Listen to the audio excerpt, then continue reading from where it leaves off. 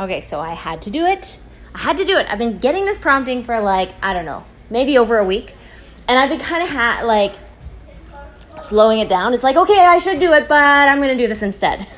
I did that 3 podcasts ago. I was like, oh yeah, I'm totally going to do it. Not going to do it. Okay, let's try it again. Totally going to do it. Not going to do it.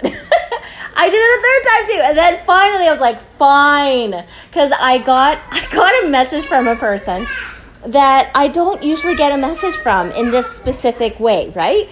And the specific message that they sent me was like about kind of what this is, right? And I was like, what? Come on. Like, you were so inspired to send that message to me. And the other thing was that, I was just going through, getting to sit and listen to these wonderful speakers on this weekend that I look forward to every year in the last, 19 years of knowing about this conference, right? And then I go and sit there, and then somebody that's 20 plus years younger than me was like, oh, that was a really good speaker. I was like, wait a minute. I don't even know what that speaker just said, and I don't even know what that speaker's name was. Because I was busying myself doing all the Martha stuff that I know I need to go into Mary gear when it's a weekend like this. But every so often I'm like, but I just didn't do enough Martha in the week, so I'm just suffering. And so I just know that if I just Martha a little bit more, I'll be able to settle into the Mary, right?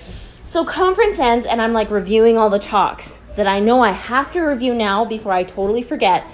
And then it's I get that speaker in my mind. I'm like, oh yeah, need to listen to that speaker.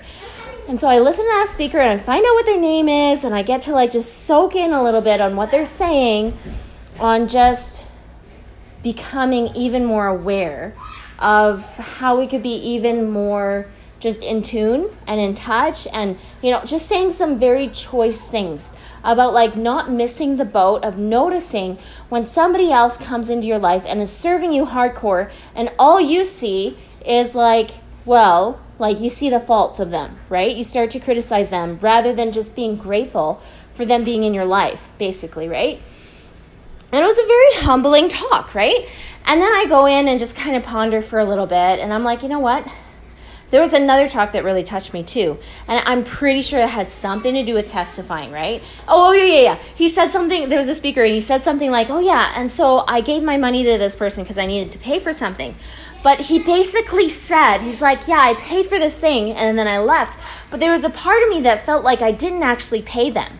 I didn't really pay them with what I could have paid them with, which would have been a payment that would last for eternity, right? Rather than this temporal payment for whatever service or product they just gave me, right? But where was I in thinking that I wasn't able, or it wasn't a good time or whatever to give them my testimony, right? To pay them, pay them the money, but also pay them my testimony.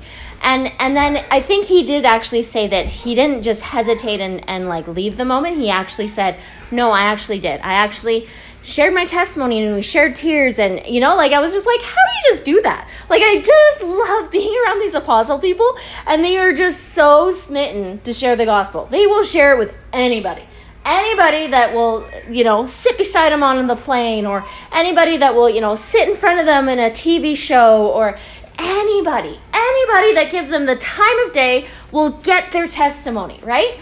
And I'm just so over the moon about that. I think before, when I was younger, I was just a little bit scared for them. I was like, don't do that, guys. You're going to get stoned. People are going to hurt you for, being so open, right? I'd get so worried about the apostles. But it was also because I was also in that young phase when I would go to plays, right? And I would watch people do skits and all this stuff. And I would sit there petrified for the people on stage. I'd be like, why are you doing that? I'm so embarrassed for you, because what if somebody, isn't able to take you for who you are and is totally ready to just hash you out and make fun of you for what you just did in being so vulnerable with this whole crowd of people? How could you trust this whole crowd of people with your level of vulnerability, right? And that's the way I used to be, right? I'd be worried about those things because I was so worried about what Satan wants me to be worried about. He wants anybody to be as worried as possible about opening their mouth, right? About sharing what's actually in their heart, about actually being a person that lives in this life fully and completely with no regrets, so that they can actually get to the point of actually becoming all that they could possibly become by the end of this life, right? And then move on and graduate and do even more, right? If he can stop us in our tracks by just like making us feel like we're frozen in our voice, frozen in our heart and our spirit, like from like actually pumping, the soul pumping that actually goes on there, like more than just blood pumping, but the soul pumping. If he could stop us in our tracks and just freeze it all, then he's kind of won, right? But the thing that I just love about getting to listen to these apostles, you know, whether they're telling their stories when they're giving their talks, or whether I get to kind of watch them in their daily, weekly, annual life of just going around the world and serving, right? And ministering as Christ would and does through them, like they are his hands, right?